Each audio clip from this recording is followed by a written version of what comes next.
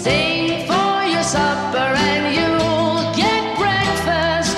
Songbirds always eat if their song is sweet to hear. Greetings and welcome to VoiceBox, KALW's weekly music series all about the art of singing and the best of the vocal music scene from the Bay Area and beyond. I'm Chloe Veltman and I'm thrilled to be here with you tonight once again. Today is an extra special occasion. This month, KALW is marking its 70th birthday.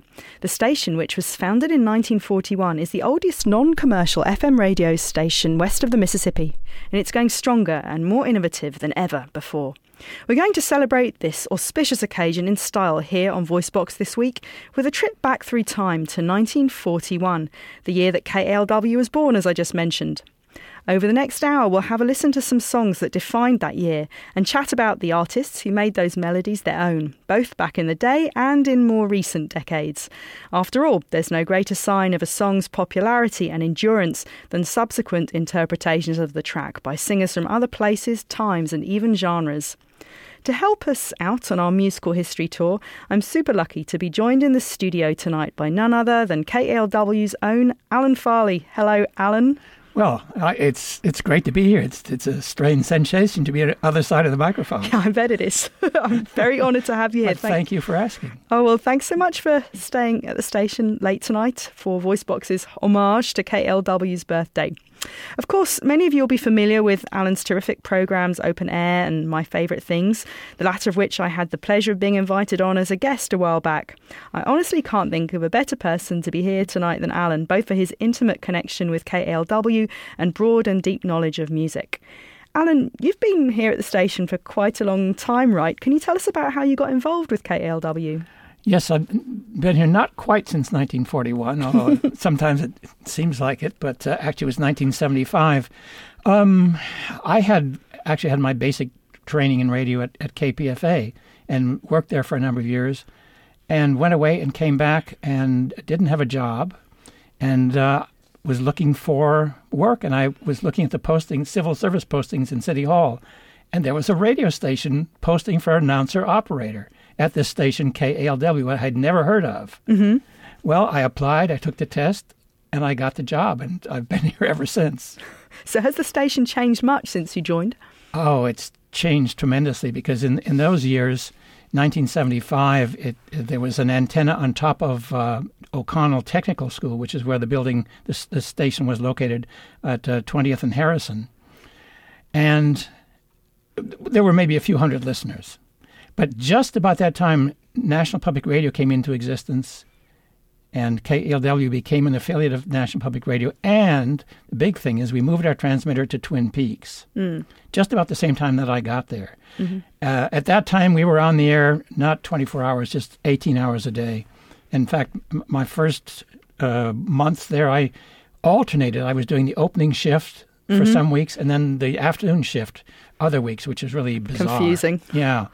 But, and the programming, aside from National Public Radio, All Things Considered was first, before Morning Edition. There was just All Things Considered, and it was an hour, and it came over phone lines. Oh, and it wow. sounded like it came over phone lines. Gosh. Yeah. It's hard to imagine today, isn't it? And what we would do, we would record it and rebroadcast it the next morning. Which is where, of course, eventually Morning Edition took over.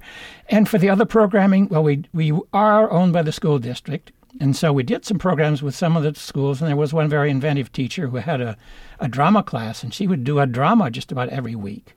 But there was some other teachers who brought in students who sort of played DJ for an hour. Mm-hmm. And then anything that you could get to broadcast on the radio that was free. Mm-hmm. You could find it on KALW. I remember the American Chemical Society had a weekly 15-minute program about chemistry. We broadcast that. Wow. Was that interesting? I guess it was. It wasn't purely promotional, but and the University of Texas at that time, I don't know if they still have the Longhorn Radio Network, but this is, a syndicated. We got these tapes in the mail. This is before we had the satellite connection, and so I say we had NPR via the phone line, and most everything else was on recorded tape that we got in the mail. So I know, obviously, in 1941 you were a mere sprog of a lad, and not working in radio at that point. But can you tell us about the station's roots and early years? Well, when it started, it was an experimental station at the World's Fair, and when the World's Fair was over, they gave it to the school district. And I'm not sure about the very earliest years what they did with it, but eventually it became just sort of a toy and instrumental, rather instructional thing. And they taught people, they had classes in how to work on radio, how to run a radio station. And when I got there, they were still doing some of that. Each week, in fact, one of my jobs at the time was to train each week 2 students in their program to operate the controls and be on the radio. And so, depending on the quality, of course, it didn't add a lot to the professional sound of KALW in those years, but it had its purpose. And in fact, a number of those students did go on later on to work at the professional stations in the Bay Area. And I know that we broadcast, I've been told, way back, the Standard Hour, which was a program supported by the Standard Oil, which now is Chevron. Chevron, right. They had a weekly classical music program, and I think the San Francisco Symphony was involved in that. Wow. Back in the early years of KALW. Gosh, wow, it was quite a different station then. Of course, though, we still have classical music on the station today. So thinking about the year 1941, of course, the Second World War had broken out 2 years previously, and the reality of the US's impending involvement was looming large throughout that year. But it strikes me that many people in this country were sort of in denial, regarding the conflict to an extent as Europe's problem. But in the meantime, the dance halls throbbed with the sound of big band jazz, and Tommy Dorsey's orchestra, laced with the velveteen vocals of Frank Sinatra, ruled the airwaves that year. This love of mine goes on and on, though life is empty since you have gone. You're always on my mind, though out of sight. If you've just tuned in, hello, this is VoiceBox on 91.7 FM, and this month KALW turns 70. The station's major anchor, Alan Farley, is with me in the studio to celebrate this landmark moment in the station's history. We're exploring the songs of 1941 and the singers who turned those songs into hits. We just kicked off tonight's playlist with one of the big band chart toppers of the year, This Love of Mine. The song was sung by Frank Sinatra, who at the time was the lead vocalist with Tommy Dorsey's orchestra. The song was written by Frank Sinatra, Sol Parker and Hank Sanicola, and was first released by Tommy Dorsey and his orchestra on audio single in 1941. So, Alan, can you tell us about the big band music phenomenon of that era, please? Well, the interesting thing is, after I came to KALW, it sort of decided to change its format to be music of the big band era for a number of years. And there were a couple of people who had worked at other radio stations who came and did regular programs. And that's what actually led me to start my interest in Noel Coward, because I thought, well, of that era, I mean, I was becoming interested in Coward. I thought that would fit in with this format. So I started a program called The Songs of Noel Coward, which I did for about 5 years. And then we eventually changed our format to news and information. And then we've changed it again, of course, now to be much more than that, sort of be eclectic everything. Yeah. But I don't remember much of the big band era. I do remember that certainly during those years, the Bing Crosby and Frank Sinatra and the Andrews Sisters, those were the people you heard on the radio all the time. Yeah. Yeah. Why do you think that format was so popular? What was it about it that captured people's imaginations so? I don't know. Maybe it was an escape from the realities of the war. Yeah. Yeah, I mean, that's very possible. And people could sort of go out dancing on the weekend and forget their troubles. And I guess the music is so lush, and the voices, I mean, like Frank Sinatra's voice is so captivating, and I suppose there's a magnetic quality to it that people loved. It's still great when they play it at the baseball park, you know? That's true. It's true. So what about these singers and these star vocalists and the band leaders like Tommy Dorsey? I mean, were they real celebrities back in the day, or did they become celebrities since? Oh, yeah. No, they were. Yeah. They were. I memean, and Frank Sinatra got, crowds like the Beatles did in their day. Oh. These screaming teenagers, Bobby Soxers, they were called in those years. Wow. Yeah, it's hard to imagine, I suppose, because at least to a contemporary ear that's brought up on Lady Gaga and so on, it all sounds extremely, extremely tame, right. And almost prim. But I mean, the music is extremely rich and it's sexy in its own way too, as well. So I'd like to turn now to another great big band hit of 1941. This is Duke Ellington's Take the A Train. This jazz standard was written by Billy Strayhorn actually in 1938, but it became a signature tune of the Duke Ellington Orchestra soon after the band debuted the song in 1941. And it became very popular when Ella Fitzgerald sang it with the Duke Ellington Orchestra in the 1950s. I mean, it's got a great drive to it. Do you like this song? Oh, yeah, there's nobody better than Ella Fitzgerald, too, for a song. Yeah, she gives it such a swing, doesn't she? So I thought we could listen now to this 1956 recording I have of Take the A Train, which features Ella Fitzgerald with the Duke Ellington Orchestra. And then for kicks, while we're still on the subject of trains, I thought we could listen to an interesting adaptation of Chattanooga Choo Choo, which was a Glenn Miller orchestra track from 1941. But this version that we're going to hear, called Sonderzug nach Pankow, the special train to Pankow is how it translates, is has a completely different mood. It's in German, and because it comes from 1983, it has this whole political, satirical edge to it. And it's sung by this German rock musician and composer by the name of Udo Lindenberg. You must take the A train to go to Sugar Hill way up in Harlem. If you miss the A train, you'll find you've missed the quickest way to Harlem. Hurry, get on, now it's coming. Listen to those rails a thrumming. On board, get on the A train. Soon you will be on Sugar Hill in Harlem. Entschuldigen Sie, ist das der Sonderzug nach Pankow? Ich muss mal eben dahin, mal eben nach Ostberlin. Ich muss da was klären mit eurem Oberindianer. Ich bin ein Jodeltalent und will das spielen mit ner Band.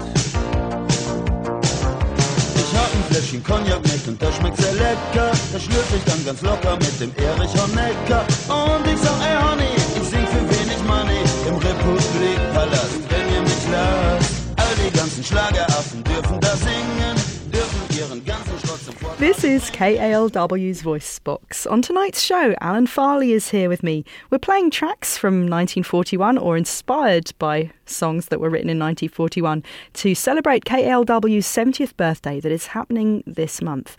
So what did you think of those two very different train songs that we just heard, Alan? I mean, the first, once again, was from the period, well, actually from 1956. It was Ella Fitzgerald with the Duke Ellington Orchestra singing Take the A Train. That song was a track from the period, from 1941. And then we heard this 1983 interpretation of Chattanooga Choo Choo, which was a Glenn Miller song that comes from 1983, the German version that was sung by Udo Lindenberg. So two very different songs that have their roots in the big band era.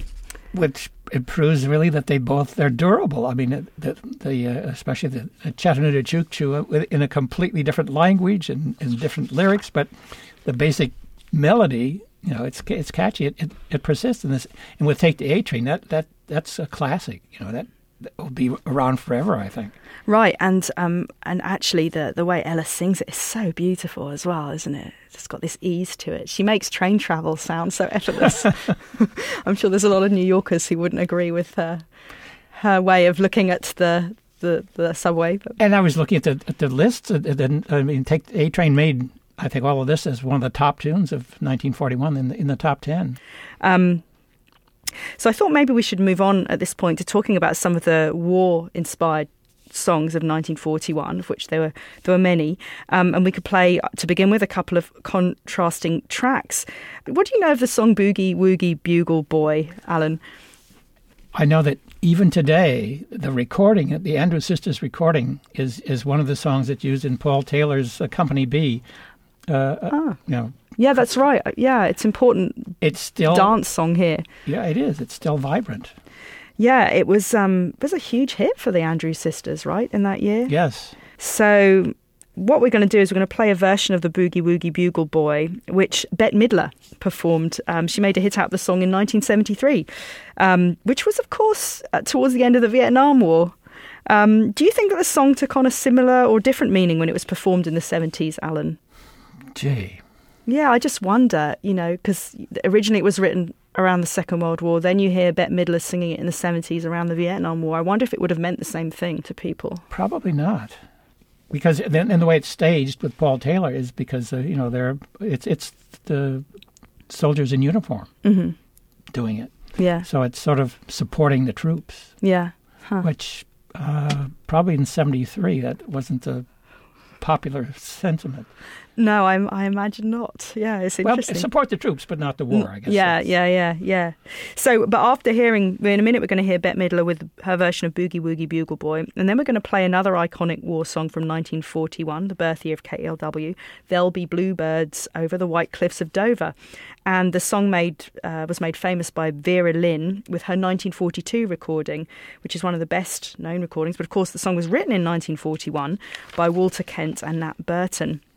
It was one of the most popular Second World War tunes. What can you tell us about Bluebirds?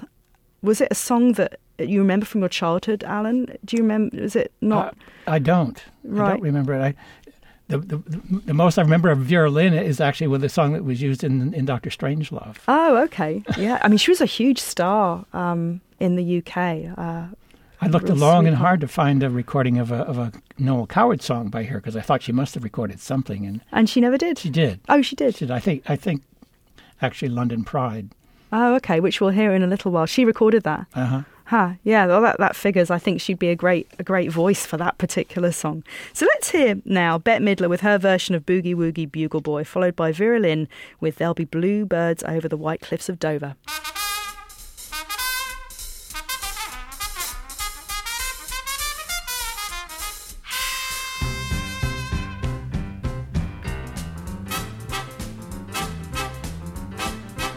He was a famous trumpet man from out Chicago way. He had a boogie style that no one else could play. He was the top man at his craft. But then his number came up and he was gone with the draft. He's in the army now, a blowing reveille. He's the boogie woogie bugle boy of Company B. They made him blow a bugle for his Uncle Sam. It really brought him down because he could not jam. The captain seemed to understand, because the next year the cap went out and drafted the band. And now the company just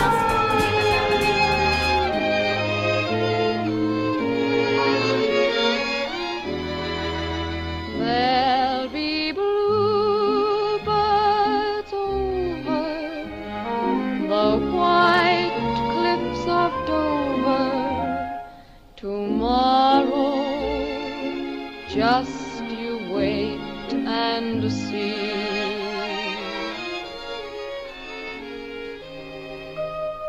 I'll never forget the people I met braving those angry skies. Here on VoiceBox with Alan Farley, we're exploring songs from 1941, the year in which KALW appeared on the scene. We're celebrating the 70th birthday of the station this month with a special show dedicated to songs of that year. We just listened to Bette Midler with her version of Boogie Woogie Bugle Boy from the 70s, followed by Vera Lynn with There'll Be Bluebirds Over the White Cliffs of Dover. So besides songs rallying people for and against war, and songs by the big bands that encouraged people to escape the impending sense of doom, it seems like 1941 was also an important year for the musical stage. Alan, can you tell us about some of the great show tunes of the year? Well, it just happens that I've been working on this series on Ira Gershwin. That's right, yeah, it's marvellous. And one of the breakthrough musicals in that period and of that year was Lady in the Dark that he wrote with Kurt Weill, which is probably the major work that he did since the death of his brother George in 1938, I think it was. So he started working with Kurt Weill. But Lady in the Dark was a breakthrough musical. It was set in a psychiatrist's office. There was a circus involved in it. It was really very imaginative and not the standard kind of Broadway show tune or show that you would see at that time. And it just happened, of course, in 1941. Actually, I think it actually opened before we got into the war. I think it opened around the time that KALW opened, early 1941. And one of the stars of that show, of course, was Gertrude Lawrence, who was also a close colleague of Noel Coward. And she made a real hit with Lady in the Dark and a number of the numbers, The Saga of Jenny and My Ship. My ship has sails that are made of silk. The decks are trimmed with gold, and of jam and spice there's a paradise in the hold. My ship's aglow with a million pearls, and rubies fill each bin. The sun sits high in the sapphire sky. There once was a girl named Jenny, whose virtues were varied and many, excepting that she was inclined always to make up her mind. And Jenny points a moral with which you cannot quarrel, as you will find. Who's Jenny? Never heard of Jenny. Jenny is out of place. But I am sure the court will find Jenny is immortal. Here on VoiceBox tonight, we're celebrating KALW's 70th birthday with songs that come from 1941. With me, Chloe Veltman, in the studio tonight is KALW's longtime anchor, Alan Farley. We've just been discussing some of the seminal works for the musical stage that came out of 1941. We just played 2 tracks from Lady in the Dark, a 1941 musical with music by Kurt Weill, lyrics by Ira Gershwin, and book and direction by Moss Hart. The first one was Gertrude Lawrence's take on My Ship, and then we heard Uta Lemper with A Saga of Jenny. Those voices are both very different and gorgeous in their own ways, Alan. Other than Gertrude Lawrence, are there any other voices, when you think of the year 1941, are there any other singers' voices that really come strongly to mind from that period for you? Well, as I mentioned earlier, Bing Crosby. Mm-hmm. He was never as great an interpreter of songs as Frank Sinatra was, but I think for most of the time he was probably more popular than Sinatra. So what do you put his popularity down to then? Just his his friendliness, and he was more personable, you think? Yeah. And what about songwriters?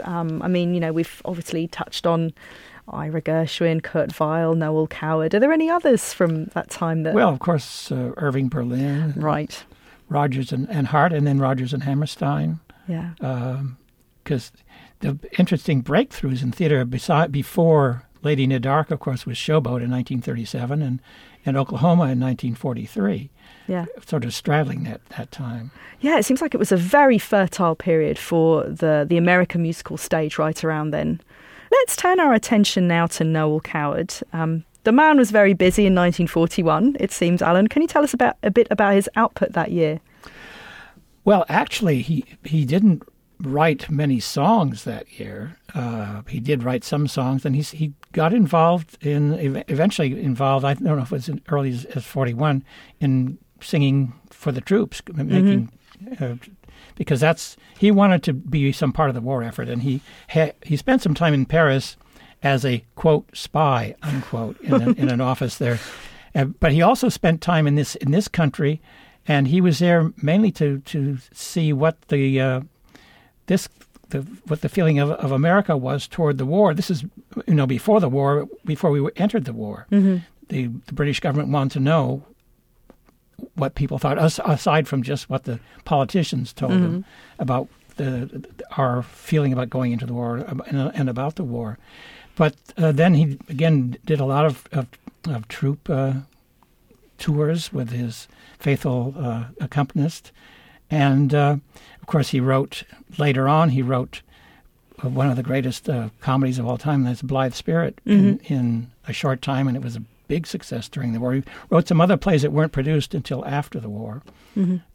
But he was busy. Very, very prolific in that period. So I gather that you have a clip with you of Noel Coward talking about his inspiration for this song London Pride, which was written during the Blitz. Where did you find it? Can you tell us about this clip? Oh, it came from his radio program. In 1947, he created a syndicated radio program, a 13-week program, that was unusual at its time, the way it was produced and the way it was distributed. It was never heard in the United States.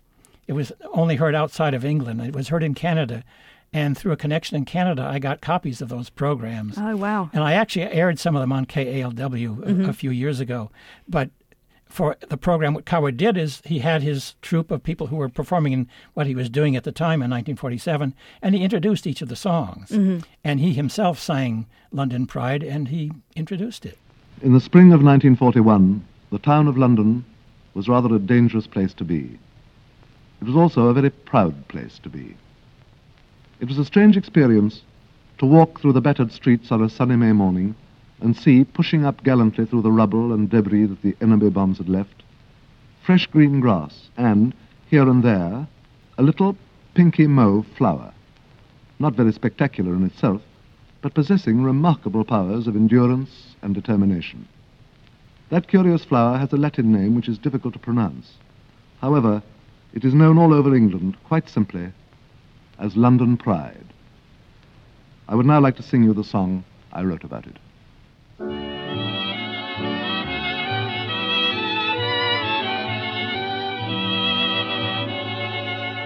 London Pride has been handed down to us. London Pride is a flower that's free.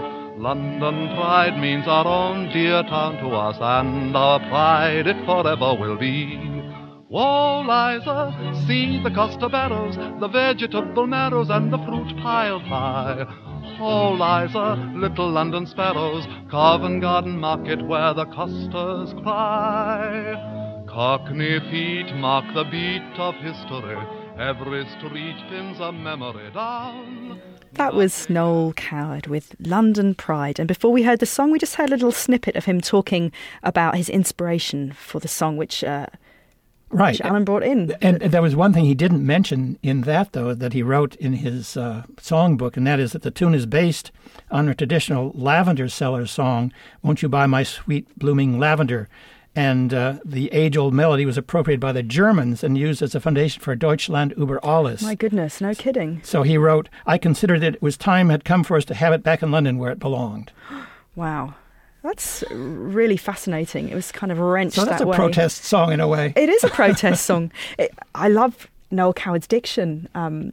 Every word is so precise. I don't think I know of another singer who intonates so well. Well, I understand it was because his mother was hard of hearing. Which I didn't know. Well, that's one way of achieving a very fine articulation in your singing, then. Have relatives who you have to be very clear in front of. So another thing that's interesting to me, Alan, is how iconic some of the songs that came out of 1941 went on to be. And we've touched upon a few of these in the shows, by playing song versions from the 1970s and so on of songs that were written back then. But two examples that really stand out for me in particular are both associated with Billie Holiday. God Bless the Child, which Holiday, who co-authored the song, first recorded in 1941, and Lover Man, Oh Where Can You Be? This song was written by Jimmy Davis, Roger Ramirez and James Sherman in 1941 and is particularly associated with Billie Holiday, for whom it was written, and her version was inducted into the Grammy Hall of Fame in 1989. Now, both of these songs have been covered by many, many artists since Holiday first made hits out of them. The likes of Etta James, Patti LaBelle, Linda Ronstadt and Nora Jones recorded Lover Man, and Aretha Franklin, Tony Bennett and Moby are among the artists who recorded God Bless the Child. Is it just great songwriting that made these songs resonate so strongly with future generations, Alan? Or does Billie Holiday's voice have anything to do with the ongoing popularity of the tracks? Oh, I think it's Billie Holiday's voice and her interpretation. She was just one of a kind. Yeah, I mean, and yeah, they are really beautifully written songs, but it's true. I mean, that voice is so powerful that I suppose people did latch onto it even decades later. Right, because, I mean, if she hadn't, who knows what it would have, if those songs would have gone anywhere. Well, they would have gone somewhere, but probably not reached the iconic status that they have. Yeah, without her, right. So I'd like to play two versions of the songs we've just been talking about. First, we'll hear Lady Day herself with God Bless This Child, and then we'll hear a contemporary recording of Lover Man by Norah Jones.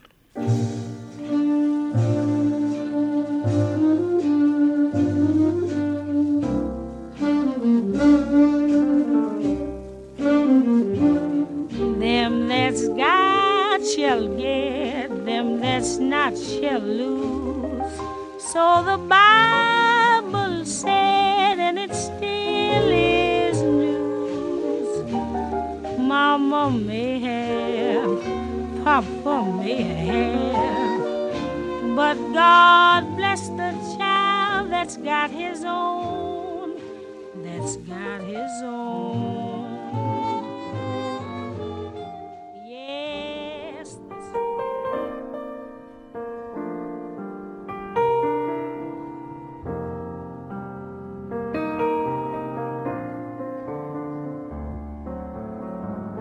I don't know why,